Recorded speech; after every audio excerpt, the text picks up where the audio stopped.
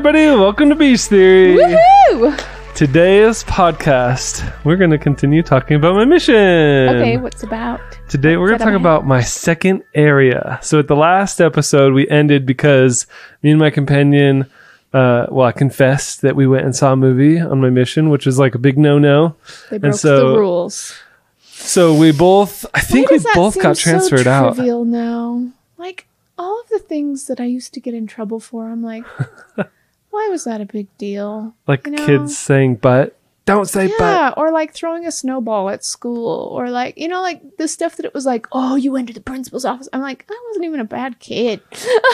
True. And the stuff that I did, it was just like for fun and didn't have an evil reason behind it. You know what I mean? Totally. But I can see why, as an adult, you want to make sure your kids are doing good things. So. And I think, like, as a missionary, I'm like, man, what was the worst thing that I did? Like, listen to some music I shouldn't. Did you? Yeah. Same with companion. Oh. We're like, all the bad things happen with that guy. Because the rules at the time were like, well, you can listen to whatever, brings the spirit. You're like, I feel the spirit. So I'm like listening to Linkin Park. Might not be the right one, but I feel the spirit.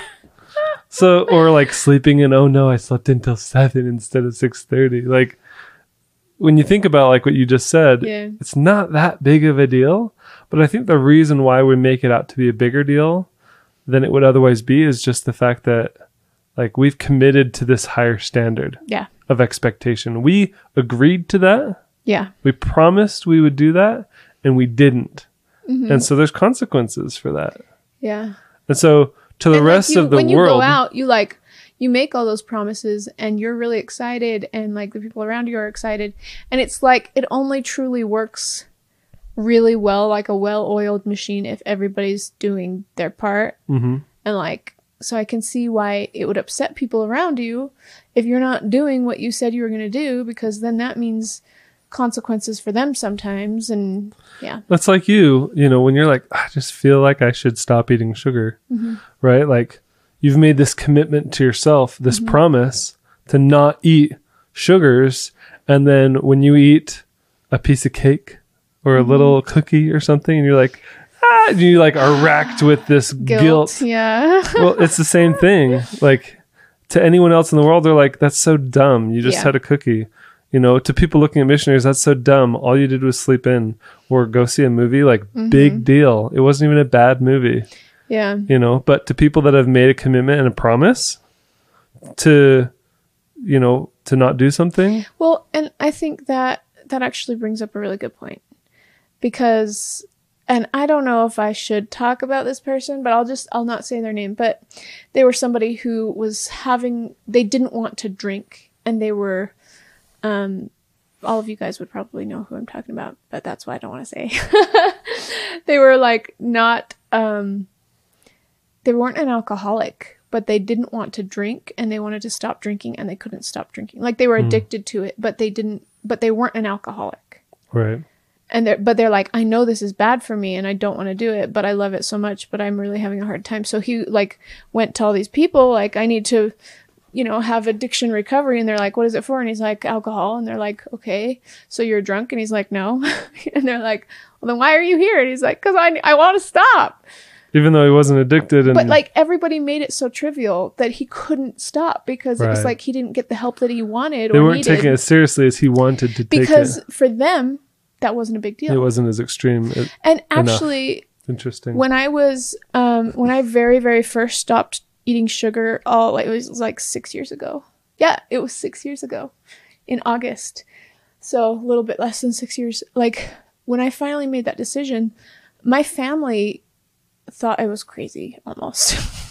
Like that's an exaggeration a little bit, but it felt like they thought I was crazy because every single time I said I'm not having sugar, they would go, why? And I'm like, why is it that big of a deal? Just leave me alone. Let me try to have a good habit, like, let me try to do this. Why do you have to come back with such a, why? Anyways. Well, because they're like, they don't want to be feeling guilty about eating sugar when they're around you. Yeah. And so by you not eating sugar, it's making them think, maybe I shouldn't eat sugar. Should I feel guilty for eating sugar? And instead, like, they would make me feel guilty for not eating sugar. Like, if they didn't want to feel guilty for eating sugar, it's like they couldn't not say anything. They had to say something like defending themselves, even though I wasn't attacking them. All I was doing was changing my habit in front of them.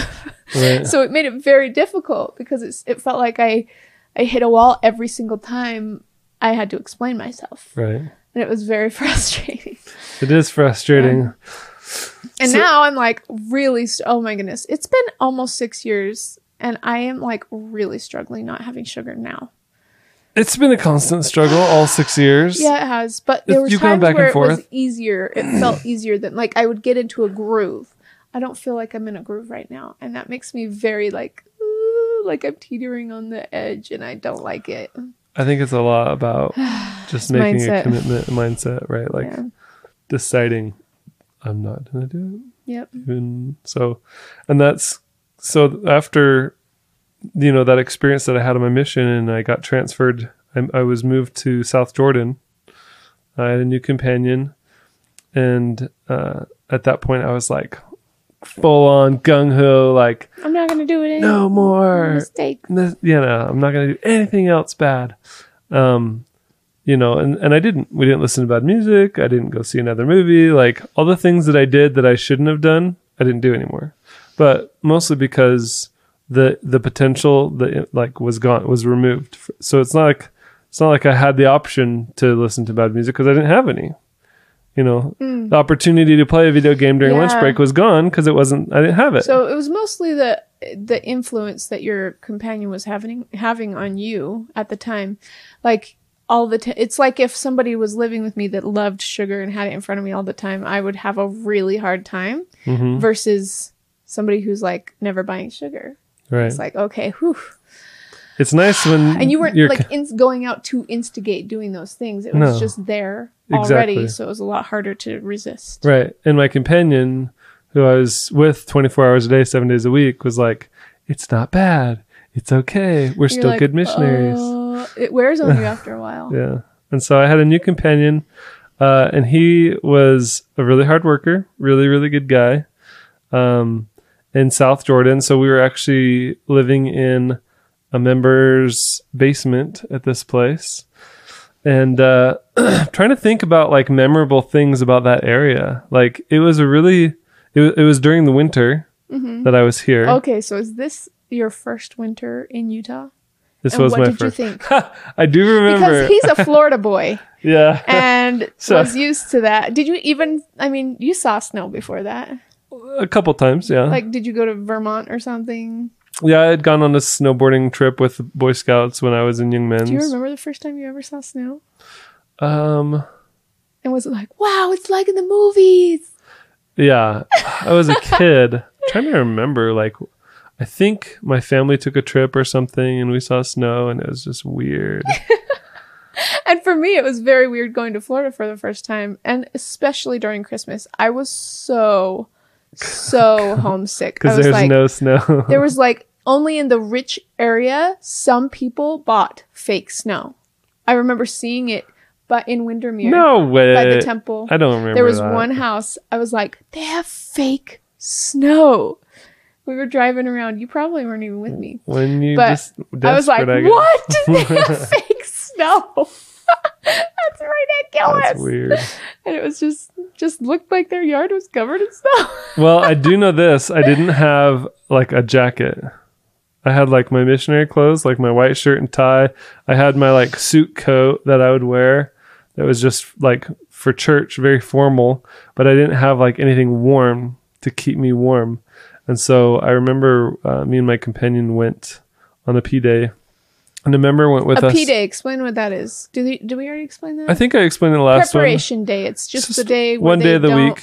Work hard and they go shopping and relax and yeah, one day a week where we laundry. Got to do all of our, like you said, shopping, laundry, that kind of stuff. And so this day, a member took us to a mall and we went looking for a big jacket. And I think I found one, and I can't remember if he bought it for me or not. That was a type of thing that happened a lot on my mission, is members would buy us stuff.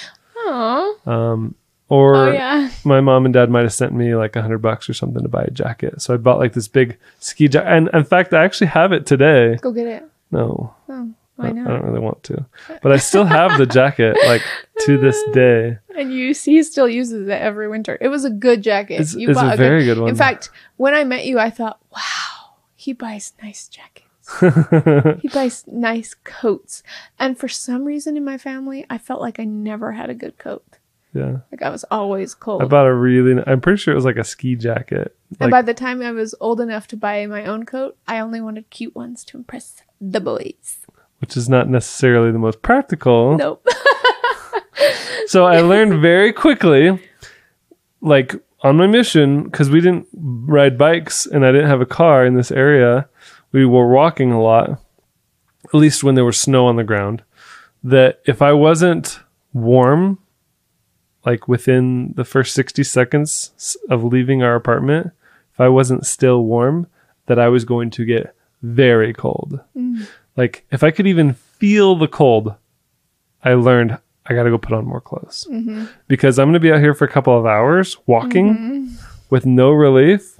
I better dang sure have layers and layers so that I am toasty warm or I will get bitterly cold. There's a picture of Michael in the middle of winter with flip-flops, I think flip-flops, and board shorts, so like surfing shorts or whatever, just and swim a t-shirt. shorts and a t-shirt, using a broom to sweep the snow off of the porch where he was living. I was just like, this is the epitome of Michael. Hey, that photo was staged. It wasn't. It was totally staged. No. If if he can get away with going out in the middle of winter just wearing shorts and flip-flops, he will. That is true. So to that extent, it was not staged. And you probably didn't have a shovel, so I bet that wasn't staged too. All I know you is just posed, is what you're saying. I did pose. Okay. But it was staged in that I wasn't already outside just walking around in my t-shirt and shorts. I was like, Elder, look, there's a whole bunch of snow outside. Let's go get this picture. And he's like, okay. And so he helped me go get the picture. And that was it. And we ran back inside because it was freezing. But you still did sweep like most of the walkway because I saw the picture. It was I should find this picture so you guys can see it if you watch on YouTube. You're not going to find the picture. Oh, okay, fine. I mean, you can if you want to. I'm not telling you can't. I'm just saying I know you and you're not going to do it. I'm probably not going to take the time to go find that picture. Just imagine it in your head. It's worth it. Oh, that's funny.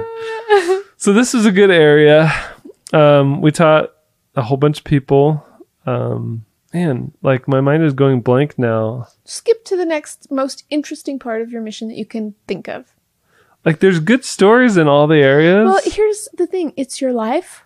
But like, I have to say, I was thinking about this the other day. I don't know if you guys have noticed, this is going to sound really rude, and I'm giving you a warning right now. So I'm already offended. Don't be offended. Here's my warning to you that it's going to sound rude.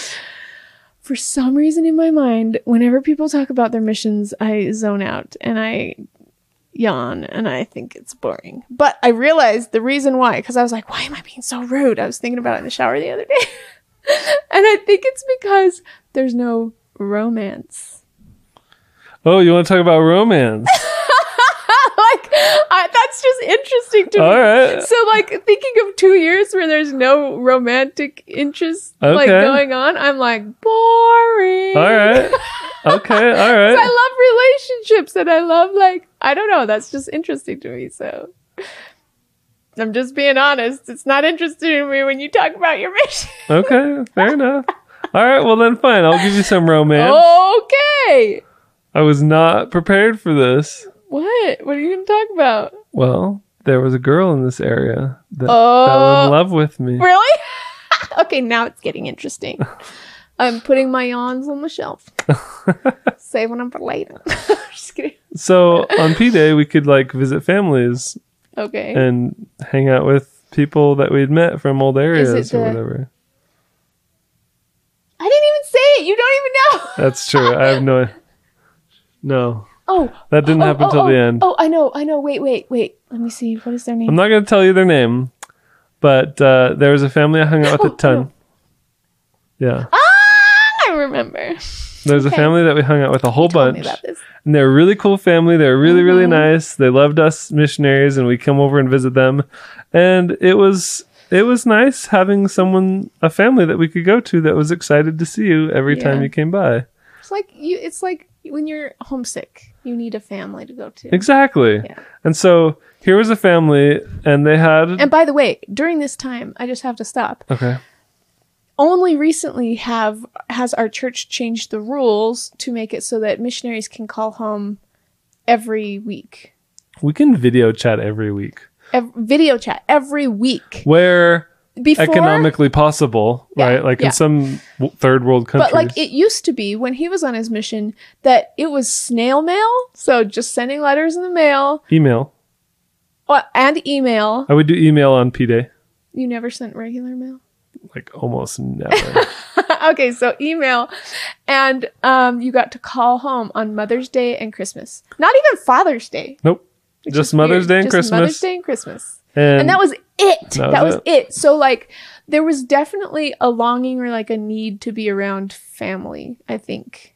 And homesickness was a big... Sometimes you want to go where everybody knows your name. And they're always glad you came. That's right. Singing the past song to get to me. Sing it on sleep. So when... Sing it where everybody knows your name. So when you're a missionary and you're constantly knocking on doors and getting rejected, it's nice sometimes on P-Day when you're like, this is my one day to not think about work. To be able to just go and hang out with some cool family that make you feel loved and appreciated and welcome. Like especially loved. We would teach families and they would love us and we would become like part of their family. Like they loved us so much. And so we were really close to these people that we would teach. There's a special place in my heart for those people that are able to just invite somebody into their home and treat them like family. Like, that's amazing. There's still a certain level of professionalism as a missionary that you have to keep when you're at these families that you teach. Because you don't want them to see you slacking off or goofing off because it kind of, diminishes the value of what it is that you're doing. But when you're hanging out with members of the church and there's just a cool family and it's like, they get it. It's kind of that safe place. There was this family and they had a daughter that was a teenager among other children. They had actually a son who was like exactly my age, who was less active in the church. So it was kind of this like justification. Like, hey, and we had some really good like gospel conversations because of our visits. So I wouldn't say I was just going, to hang out and flirt with all the teenage girls or whatever. But there would be some people that might accuse me of doing that. But my companions didn't argue. Like they were cool with it too. And we were both appreciated and accepted by the whole family. So there you go. And one of the girls, I could tell she liked me. How could you tell? What did you do? The look in your Spill eyes. a tea. I don't want to embarrass anybody. Okay. So I'm not going to say any names. Well, you haven't said any names and it's fine. They could not even listen to this. You don't know. The point is, they're really, really good people. And I didn't cross any lines. They didn't cross any lines. Break any rules. We didn't break any rules. It was just nice to be wanted and appreciated in a family setting. Loved. There's no scandal here. Sorry, dear. Well, is it just me or okay, didn't that same girl send home a letter with you? At the end of my mission, yeah. Were you not in that same area anymore? No, I was long gone. How did she get that letter to you? I kept in touch. How did you keep in touch? And actually, so this is like spoiler alert, at the very end of my mission, I did something I shouldn't do. Well, but it was like, you were about to go home. What are they going to do? Send me home? In my last like week or two, I think I said that way too often. What are they going to do? Send me home. And so it wasn't like anything horrible. But like I remember, I think what I did was I was giving a talk in a church meeting on a Sunday church meeting in one of the wards that I was serving in at the very, very end of my mission. And I was like, this is kind of my like end of mission talk. This will be kind of fun. So I invited a whole bunch of people from old areas. I even invited my aunt and uncle.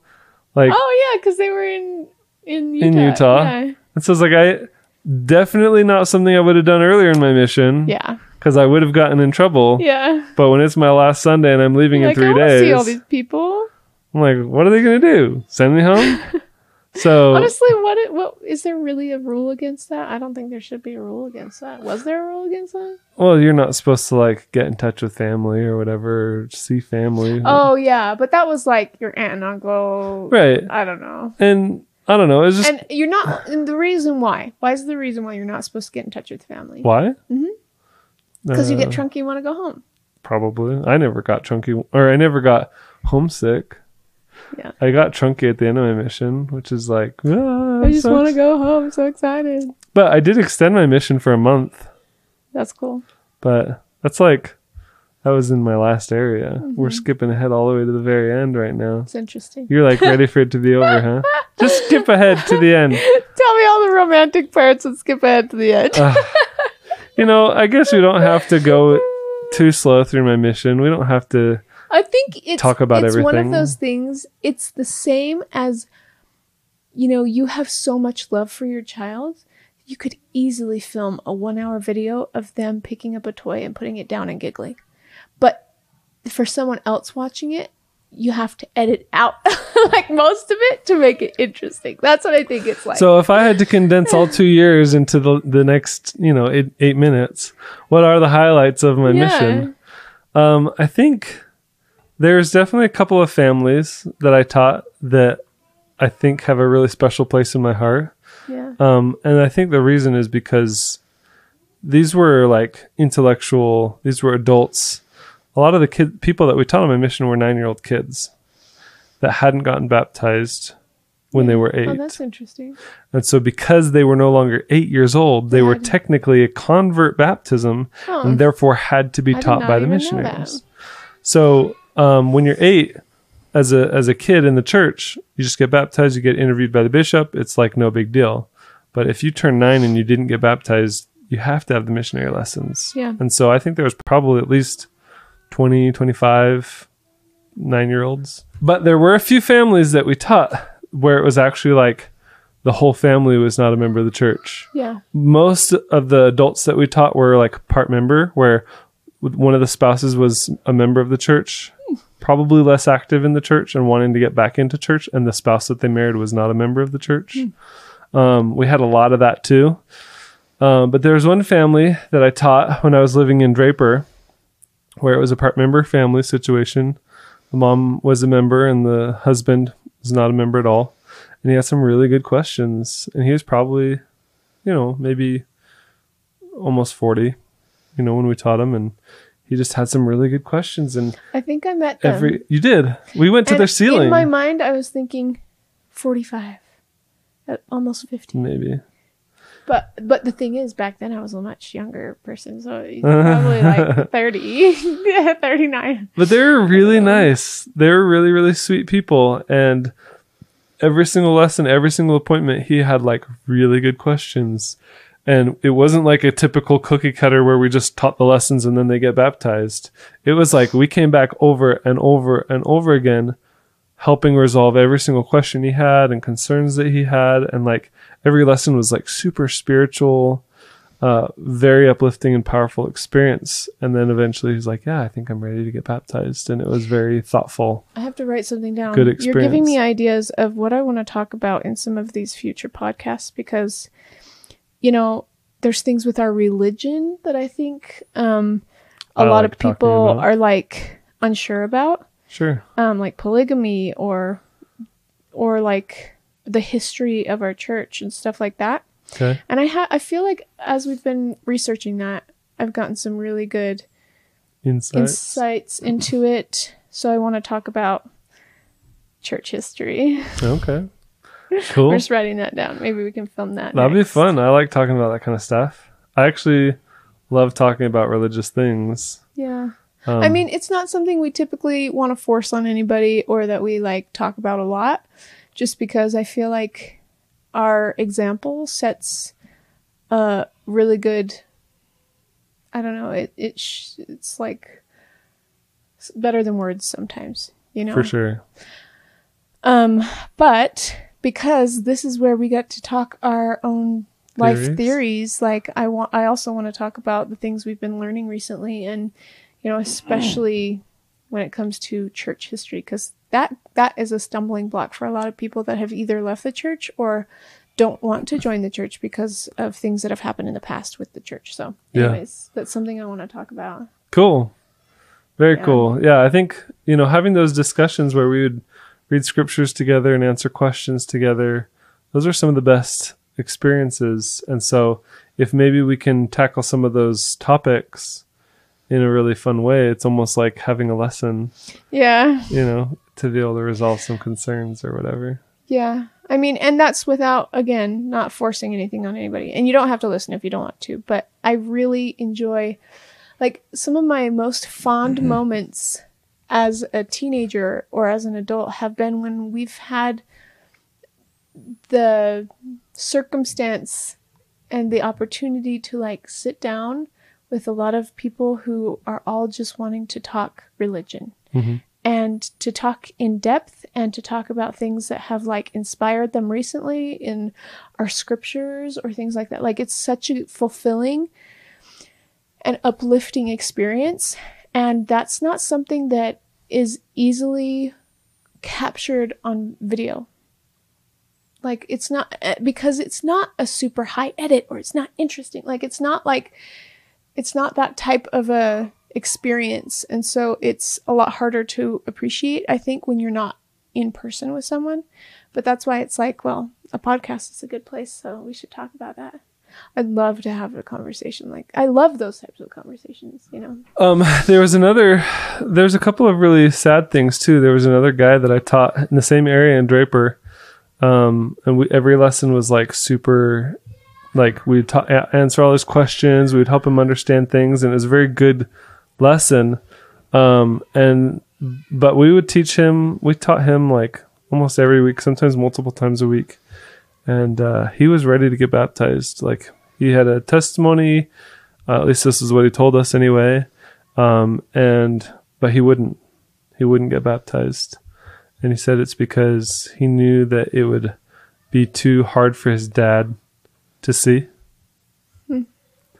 And so he didn't want to break his dad's heart or upset his dad. And this is a grown man married with a kid, but he would never, he didn't want to do it until his dad died, because he didn't want to upset his father. Yeah. And so he never did get baptized. And that was really sad, to see somebody who needed the church, you know, and could see the value in it. But this is really interesting. That brings up a really good topic, because I feel like there are a lot of things that would help each of us, but we don't do them because of what other people will think. Right. That's true. Like, it's not good, because it's like keeping us chained. It's like keeping us down. And who knows, maybe his dad would have accepted it and been like, wow, you're stronger than me. You know, who knows? Right. Like, but because of those things, those preconceived notions of what we think other people will say or do, that holds us back, you know? I do think a lot of times people make excuses too. You know, maybe their surface reason is because they don't want to upset a family member, but in all reality, there's a deeper issue that comes down to not believing it, or having reservations about one subject or another, but not wanting to address it. And then what it comes right down to is, are we honest with ourselves and the people around us? Like, to a fault, like, and not to a fault, but I mean, like, sometimes, like, for instance, right now, I'm really having a hard time not eating sugar. Like, I'm struggling. I'm just really struggling with it right now. And I'm struggling with,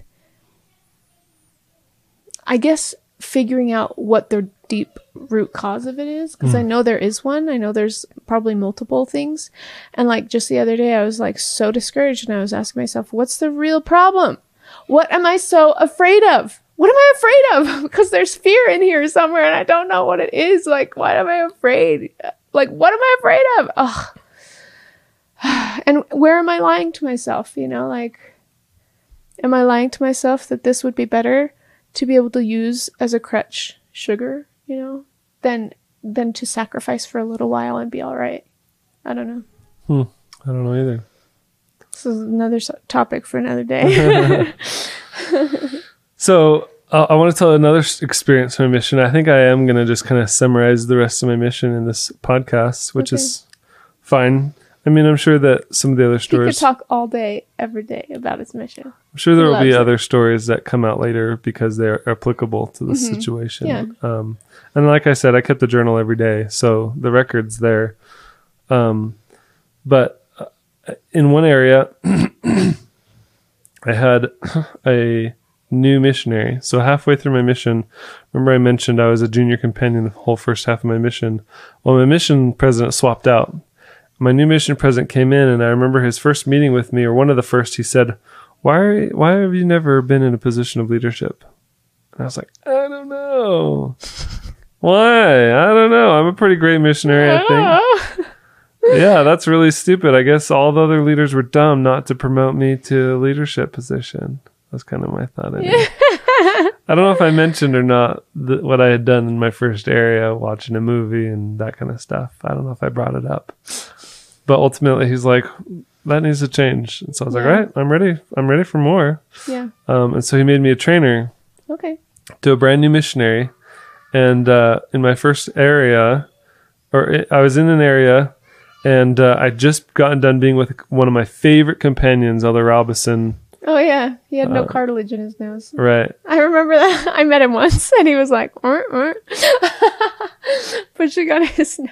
Yeah, kind of. But he was just a cool guy, like so easy to get along with. Some of my companions were so easy to get along with. Other ones were really challenging to get along with. He was like literally flawless companionship. We were together 6 weeks, and I got a brand new missionary, Elder Brady, and he was from California, just brand new out. Elder B. No, that was Elder Stewart. Oh. He was my companion in South Jordan. We're not going to tell that story. Anyway, so I was with Elder Brady, and he was fine in Draper in our first area together, and I trained him. Everything was good. And then both of us got transferred together, which like never happens, to a new area. We whitewashed together to a new area. Usually when a whitewash happens, they'll take one missionary from over here and another missionary from over here and put them together in a brand new area. That's what they call a whitewash.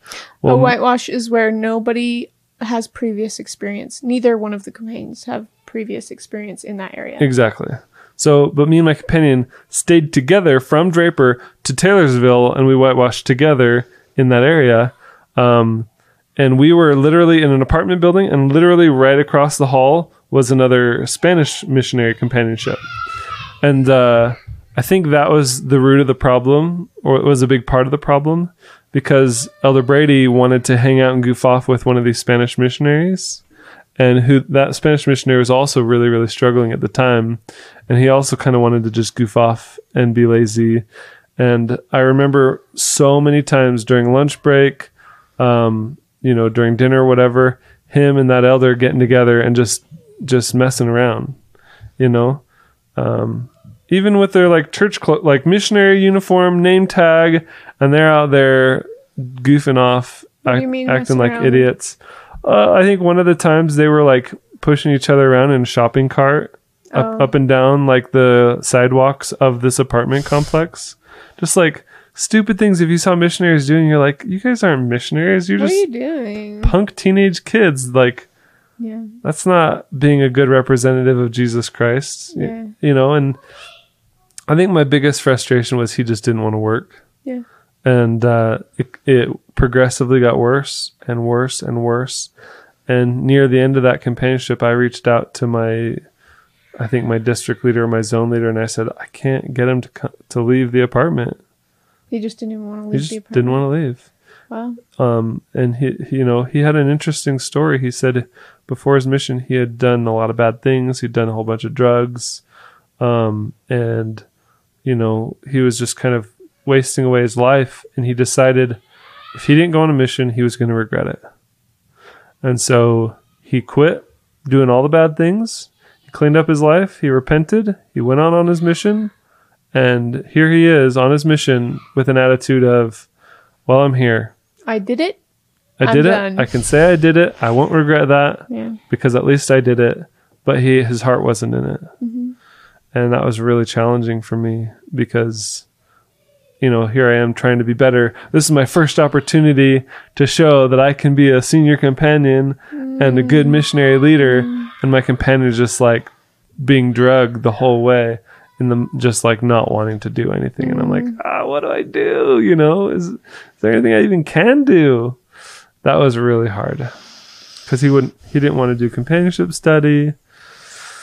And so I think ultimately, we had a emergency. I don't think we had an emergency transfer, but I know I left that area. And immediately after that area, I was, I think that's when I went to, my last area. After that was when I went to West Jordan. So you had how many different companions on your mission? I had 2 in my first area, 2 in my second area. After South Jordan. How long? South Jordan, I was there for 4.5 months. Is it about 4.5 months for each? Kearns was 4.5 months. South Jordan was 4.5 months. And then I went to Taylorsville, and I was with two companions there for 4.5 months. And then I went to Draper, and I was there for only 3 months with 2 companions. And then we went to Taylorsville together. Same companion, though. And then I left Taylorsville. That's when I went to West Jordan. And then in West Jordan, I had 2 companions. So I think I had 10 total. What do you think how did it help you for the rest of your life? What did you learn from having companions?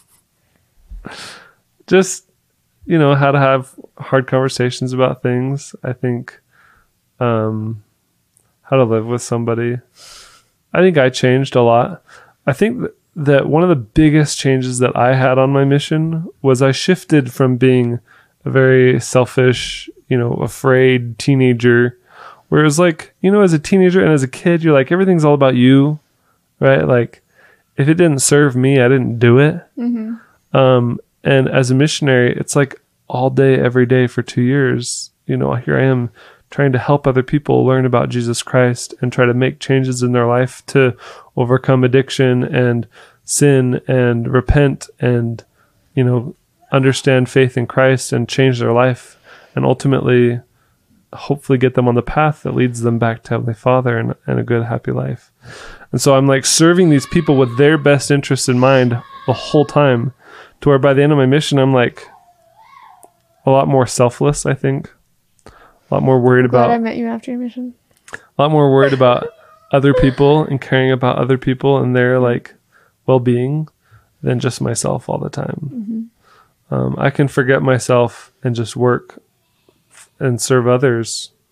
It doesn't bother me. And I think I don't even see that change happening. But now I look at my kids and I'm like, that's exactly how I was as a kid. Yeah. But that is not at all how I am today. Yeah. And I think it's interesting because I can really pinpoint my mission being the primary thing that took me from being childish and made me into a responsible, hardworking adult. Yeah. Because that was the pivot. Like that. How was your last companion? Elder Cyril. I mean, should you put his name in here? No one knows what his first name is. He was my most challenging companion. I've heard so many stories. I was with him forever. Well, how long? Oh, man. But it was the same amount of time as your other ones, but it felt like No, forever. it was the longest. Really? Yeah, it was like 7 months. I'm pretty sure I was with him horrible. for like 4 transfers. That is so... Were you like every transfer like, please, please, please, please, please, please, and then it didn't happen? Yes. So, and it's funny too, because I remember when they first, announced, because I had known him before. Here I am. The last... Did you hear things about him? Like, did you hear never heard things any bad about things. Other companions before you got them as a companion? No, Okay. not generally. I was never in the popular groups of the mission field. I think at the end of my mission, I knew everybody, and everybody was younger than me at that point. Yeah. And so I was like this old dog. And I think just being a senior missionary, like an older missionary, other elders just respect you. Yeah. And look up to you. And, you know, there was nothing I was afraid of. There was nothing I couldn't teach. I had gotten to a point where people couldn't critique my, you know, role plays because I was already perfect and flawless in my teaching. And I would actively like tell me what I can do to change, and I can't. Like, nobody could identify anything because they're all like, "Man, he's way better than me. I can't say anything." Anyway, so Elder Cyril and we'd had a few interactions before because he was maybe a companion to somebody else that was in my zone or my district. So we'd hung out during zone activities or P days, maybe played some board games or whatever. And there's a lot of people that I can get along with really, really well, as long as I'm not with them 24/7. Mm-hmm. But as soon as you put someone with you 24/7, it really becomes like I don't know if I can even stand this person. Like, I can handle them every now and then, but definitely not 24/7. How do you feel about me? I love being around you 24/7. And I'm not just saying that. Here's your $20. I really do. I wouldn't opt in for this program. I didn't get to choose that companion. Oh, man. It was really challenging. So what? Okay, just describe his personality. He was awkward. Okay. Around people. It didn't come naturally to him to do things very socially awkward. Okay. And he was also kind of getting on near the tail end of his mission. Like, he wasn't much younger in the mission field than I was. And he never was senior companion, right? I don't think he ever was. Yeah. Yeah, I don't think he ever was. But it's no surprise, you know, honestly. Yeah. If you get to know him. You know, we had fun times. Like, I'm able to get along with most people. I feel like I'm pretty easygoing. But there were definitely times it was interesting. Sometimes I'd go on exchanges where I would get split off with another missionary, like maybe my district leader, and then my companion would go with the other district leader's companion or whatever.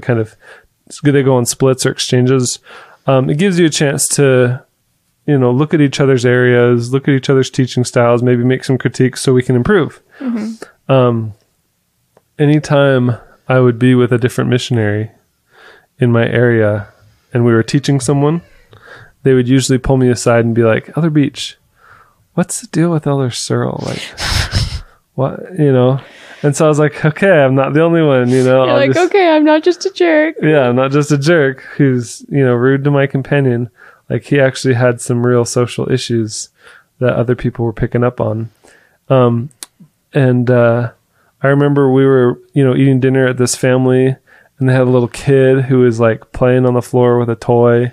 And I remember he was like trying to, you know, you want to build rapport with people. And I think he was trying to play with this kid to kind of build rapport with this family. And he's like taking away the kid's toy and kind of laughing about it. And like, you know. Was the kid crying? And the kid was like bothered by it. You know, and you got to know, like, if the kid's bothered, well, don't do that. Okay, fine. Some kids might think that's funny. Other kids don't. This kid didn't. He couldn't tell the difference. And so he was laughing about this kid being bothered by it. And here you are like, I'm sorry. And I was just apologizing for him. Elder, stop, please. Like, just, can't you see that this is so, like, you're bothering this family because you're torturing their child right in front of them. And he's just like, you know, just stuff like that. But it was consistent stuff. It happened over and over and over again, to the point where it was like, man, this is really obnoxious. And I remember trying to talk to him about it, and he had a hard time hearing any critique like that. He just didn't want to hear it. He didn't want to be made to feel dumb or made to feel, you know, awkward. So I asked my mission president if there was a chance that I could get a different companion. He's like, Elder Beach, I can't remember what he said. But it was something along the lines of like, he's good for you. Or you're good for him. Like it's good that you guys match. Are it's a good match. I think if there was any chance of me getting a different companion, I sealed my fate when I asked that question. Because it became one of you're having a trouble with your companion, eh? Work Perfect. It out. I'm going to keep you together for the remainder of your mission because obviously... Is that your biggest regret? Would you have changed that? No. Ask that question? Looking back, it's like, pish posh, I can just forget about it. Yeah. But in the moment, it was like... devastating. I can't stand this guy. Like, he was so hard to be around. And so many times we'd be teaching people... or we'd be tracting, knocking doors, and we'd be talking to people, and he would say the things that just were like, why did you say that? Like rub people the wrong way. Yeah, like why did you say it like that? Here's the craziest thing about it all, though. Looking back now, it's all said and done. Out of all my companionships, out of my entire mission, I was the most successful when I was with him. Your mission president was right. In terms of like baptism, like missionary success, like teaching people and having Maybe baptisms. They like listened to you better because he was there. Like, you know how like sometimes it's easy to dismiss people if there's two people that are speaking. You know what I mean? Like if there's somebody who's being crazy, you kind of ignore the crazy person and listen to the sane person more versus if they were just two sane people. I don't know if it's because I was a better missionary at the end of my mission and so I was able to teach better, or if it was because through that trial, Heavenly Father blessed us with more success and more baptisms because of it. That. Even though here I am with this person who's like really hard to get along with and really socially awkward, and yet we had tremendous success in terms of baptisms and, bringing people into the church. Like, yeah. It's hard to say, but I'm just really grateful that I didn't see a huge dip at the end of my mission. But I was... You ended on a high note. I ended on a high note. I ended sprinting to the very end. Yeah. And that was trying to get away from your companion. Well, you know what? In all honesty, I extended my mission. I got to push out my mission deadline for an entire month. So if you were really having that hard of a time, you wouldn't have extended it. I was just loving it. I was loving being a missionary. This is like my favorite thing. And it didn't matter that my companion wasn't perfect. Mm-hmm. I wanted to be a missionary as long as possible. See, I'm grateful for that companion because he prepared Michael, me for you. Yep. For all the worst in me, he's ready for it. He's done it before. That's funny. But in all seriousness, I do think that's what a mission teaches you in a lot of ways. Like how to live when somebody's at their best and how to live with somebody when they're at their worst and how to serve others instead of being selfish. Yeah. Like how to just learn to be happy regardless. How to progress forward even when it's hard.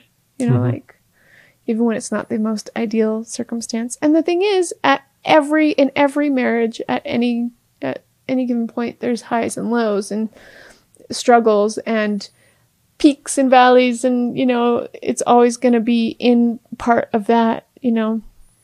So it's just cool that I really think your mission like prepared you for our marriage in so many ways.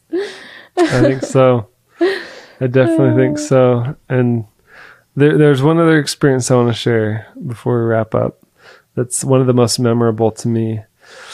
At one point in my mission, right around, I think I was in Draper. So I was about halfway through my mission. Maybe I was in South Jordan right before I got sent to Draper. I actually went from South Jordan to Taylorsville and then to Draper. So no, yeah, this was in Draper. I was teaching a kid in a member's home, and this guy he was probably our age. He's probably 20. I say kid, he was 20. And he was dating this girl, and they were really serious. But he came from a family of polygamists. And when you're a polygamist in Utah and you want to get baptized into the church, in order to even get baptized, you have to have like an interview with an apostle, which is like crazy. And you have to go through it's like this whole big ordeal. That's crazy only because like there's like bishops who are like in charge of a ward, and every member's like in a ward. And there's like 300 members. And then above a bishop, there's like a stake president. And then above that, there's like a area president or a district president. And then above that, there's like and then the apostles. There's only 12 apostles in the whole church. And so or 70. There's the 70. Right. And then the apostles. Area 70 and then the apostles. So anyway, the apostles are a pretty big deal. And there's only 12 in the whole church, in the whole world. At any given point. Uh-huh. And so to meet with one of them is like pretty cool. I mean, most members of the church go their whole life and never even meet one apostle. And so to be able to get interviewed by an apostle. Anyway, so we were teaching this boy, this guy, and we'd been teaching him for a couple weeks. And he still wasn't quite sure. And so we did what we call a pray now, which is where everybody in the group kneels down on the floor and we each take turns saying a prayer, asking if the church is true, if they should get baptized or not. And so we all knelt down and we each took turns saying a prayer to ask for the Spirit to confirm the truth. And at the end of the experience, everyone was just kind of quiet and, he felt really good about it and ultimately decided that he wanted to progress and do what it took to become baptized. Well, shortly after that event, I was transferred from the area and I kind of forgot about, typically when I would get transferred, I would forget about all those people that I'd been teaching and focus on my new area and let whoever was taking over after I left, do their job. I typically didn't get super attached to the people that I kept in contact with them after I left. While I was in the area, they were very special to me. But after I left, I needed to focus on this new area. And so I kind of forgot about them a little bit. Well, near the end of my mission, I got a message from somebody saying, "Oh, did you ever teach so-and-so?" And I was like, "Yeah, I did. I taught him quite a bit, actually." And they were like, "Oh, he's getting baptized." And I'm like, "No way, that's so awesome." And they're like, "Yeah, you should come." So because our mission was so small, if a member or if somebody in an old area was getting baptized, typically we could make arrangements to be able to attend their baptism. Cool. So I got to go, leave my area and go to his baptism. And it was like the room was packed. Like there was tons of people. That gives me chills. Yeah. And so I'm just like one of all these people in this room kind of sitting in the back. He probably doesn't even remember me. I was just one of the many, many missionaries that got a chance to teach him. And his girlfriend got up during the baptism, meeting. And she said she kind of was sharing her testimony of the church and her, the experience that she got because she got to be a part of her boyfriend's being taught by the missionaries and journey to getting baptized. And she shared an experience that really, really touched her of a time when about a year back, she had sat down with the missionaries and everybody knelt down did the pray now. And she shared that was like a really, really powerful moment in her life that really, really touched her and that she could never forget. And it was cool because she was talking to all these people and sharing the story, and I had been there during that. Yeah. And she didn't even remember me personally. Yeah. But she remembered that experience, and that's what mattered. Mm-hmm. Like to be able to leave that impression on someone. And honestly, I can't take credit because it was the Spirit that really made an instrument. I was just an instrument, in God's hands, changing people's lives. Just being that voice of the Spirit, that vessel. Because Heavenly Father wants to give His gospel to everyone. He wants to share His message of hope and happiness, and He needs missionaries. He needs people to be that voice for Him. To send the message to the world. And so I was just His mouthpiece and got to see some miracles happen that changed people's lives. And it wasn't me. I was just the instrument. And so, anyway, that was one of my favorite experiences. Definitely life-changing. Other miracles? There was actually a miracle, something really cool. I forgot about this, but I did want to share this. When I was in my last area, I was in West Jordan. I was teaching a family of a mom and all of her daughters. And one of the oldest daughter, she had a boyfriend. And he was kind of just a punk. He was, deadbeat or whatever, get drunk or whatever with his buddies. Well, while we were teaching them, one day I got a phone call from the oldest daughter, and she said, "Hey, my boyfriend, he got really, really drunk and he passed out and he vomited and inhaled some of the vomit. And now he's in the intensive care at the hospital. And I think he needs a blessing. Can you, missionaries, can you come meet us at the hospital and give him a blessing? Because I'm really worried about him recovering." And he'd been unconscious this whole time, and it'd been quite a while now. So we're like, yeah, of course, we'll come. And so we got ready to go, and we went to the hospital. And the minute that we walked into the room, he became conscious for the first time.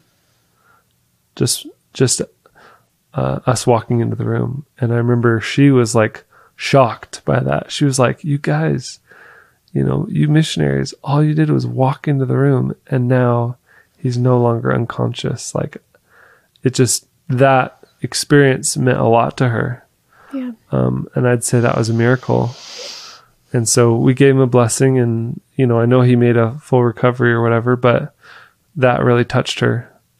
Just, miracles of healing can happen, and God's power is infinite. And so for us to be able to just walk into the room and have someone become conscious for the first time after something like that, I think that's pretty cool.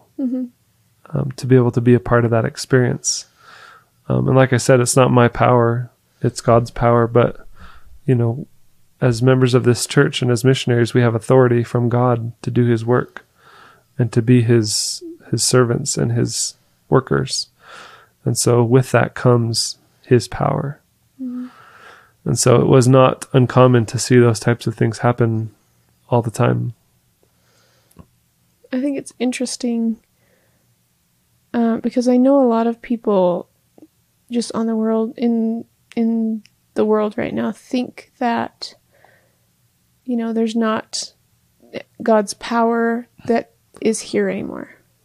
Like, I know a lot of people will believe that there's not, it used to be here at one point, miracles used to happen maybe when Jesus was here, but now it doesn't happen. But what's interesting about that is there's been so many miracles that have happened in my life. There's been so many miracles that I've seen happen, in my parents' lives, and like, he's real. And things like, and I don't believe in putting a limit on God and saying, well, he used to be able to, but he can't anymore. Why? Why can't he? And what gives us the authority to say he can't? Like, I don't think that's accurate. And if you do believe there's a God, then why would you think that you know more than him? Like, he knows everything, and he has the ability and the power to do anything. So like, I don't get how, we can put limiting beliefs on him, like project that on him and say, no, God can't do that, or he can't do this. And I know a lot of it is like subconscious, even because like, as I pray, sometimes I'm like, oh, I can't ask for that. And then I'm like, wait, why can't I ask for that? The thing is, like, I could ask for anything. I can ask for anything. I think here's a good example. When I was a little kid, I wanted a bike really bad. And I was like, I want a bike. I'm going to pray for a bike. And I know if I have faith, I'm going to get a bike. So I prayed for a bike. And lo and behold, a few days later, there was a bike at a yard sale for like $1. And I asked my mom for $1 and I got a bike. And I was like, I got a bike! It's a miracle! And it was. And like, I just think that he wants us to be happy. I truly believe that. And I think that sometimes we think that our wants and desires are less than his godliness. Like, oh, he wouldn't care about that because that's like nothing compared to, problems he might have with all the people on the earth today or whatever, But the thing is, if he truly loves us, which I believe he does, and as I've just been a mother, I look at like my kids and I think they care about these silly little things, right? And because they care about them, I care about them because I want them to be happy and I want them to be able to feel fulfilled in their life. And, like any little thing, it's like, I think it's difficult for us to decide what's trivial and what's not. And that's why we need to not put limits on God, because for all we know, this thing that we put a tag on and say it's trivial, that could be the most important deciding factor in our life, and we just don't have the full picture. So like, that's why it's important to just like pray always and like ask him, because he knows everything. And we don't know if it's important to him or not. And we don't know, like, he knows that it's important to us though, and he loves us. So he's going to help us. And I think just the one thing that I have to remember is like, yes, you can ask for anything, but it has to also be God's will. Like if he's knows that that's the right thing for you too, you could literally ask for anything. And if it's the right thing, he will give it to you. Like, if you have faith and you trust him and it's also his plan, you can like start using your imagination and start praying and asking for whatever it is that you need or want. And like, I think you'll be surprised. And I have been surprised so many times thinking, oh, that was just a trivial thing, but he cared enough for it. He cared enough about me. He cared enough about the situation. And this might seem silly, but I have an example of it. And that was when my mom was pregnant with me. She was reading I think an article from our church, the Ensign or something, and somebody had prayed that their daughter would have red hair. And she got a daughter with red hair, and she was like, wow, that was what I wanted, that was what I needed. And I think it aligned well also with Heavenly Father's plan for that daughter, for that mom, But like, my mom was like, yeah, why can't I ask for a daughter that's beautiful, with straight hair and straight teeth, and just like, she basically described me, and she said a prayer that she would have a daughter like me. And then I came, and she said I was exactly like what she had prayed for. And like, anything could have happened, right? But I believe that was a miracle. And like, with each of my kids, I know this is going to sound weird, but I did not want my first child to have brown hair. I heard that story about my mom doing that, and I specifically prayed for my son, who I knew was going to be a son, James. I prayed that he would have blonde hair like me, because I just wanted that, which now I'm thinking it probably was like a memory from the pre-existence, and it just felt right to me, because I didn't really have a reason why I wanted a baby with blonde hair. I just did so badly. And then he came and he had blonde hair, and it was the most adorable thing, and I've loved it ever since, and I just will never stop loving it. And I needed that, and I don't know why I needed that, but I needed that, and he like blessed me with that. And each child like after has given me something more that I've like needed in my life, and has been such a blessing to me. And I just like, they seem trivial. Like hair color seems trivial, or like the shape of their face might seem trivial, or their eye color might seem trivial, but like it means a lot to me. And I just feel like with each kid, he's blessed me with exactly what I needed right when I needed it. So I think that he truly does care about like even the littlest things that we might think aren't good enough for him to care about, but he does, because he loves us and we care about them, you know.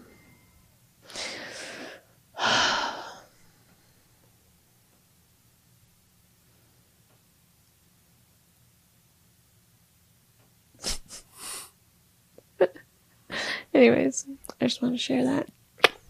Cool. Well, thanks for listening to Beach Theory today, guys. Yeah. To anyone who's still here, thank you for listening to this episode. Yeah, thank you. We've got more coming. And if you made it to this point, let's make up a secret handshake so that if you see us in person, we'll know that you got to this point. Okay, the secret handshake is, you have to watch this on YouTube. It's this. What is this? Oh. This. One hand like this, one hand like this. Oh. And if you come up to us like this, we'll know. We'll know. And with that, we'll see you guys next week. All right. Beach Theory out. Bye.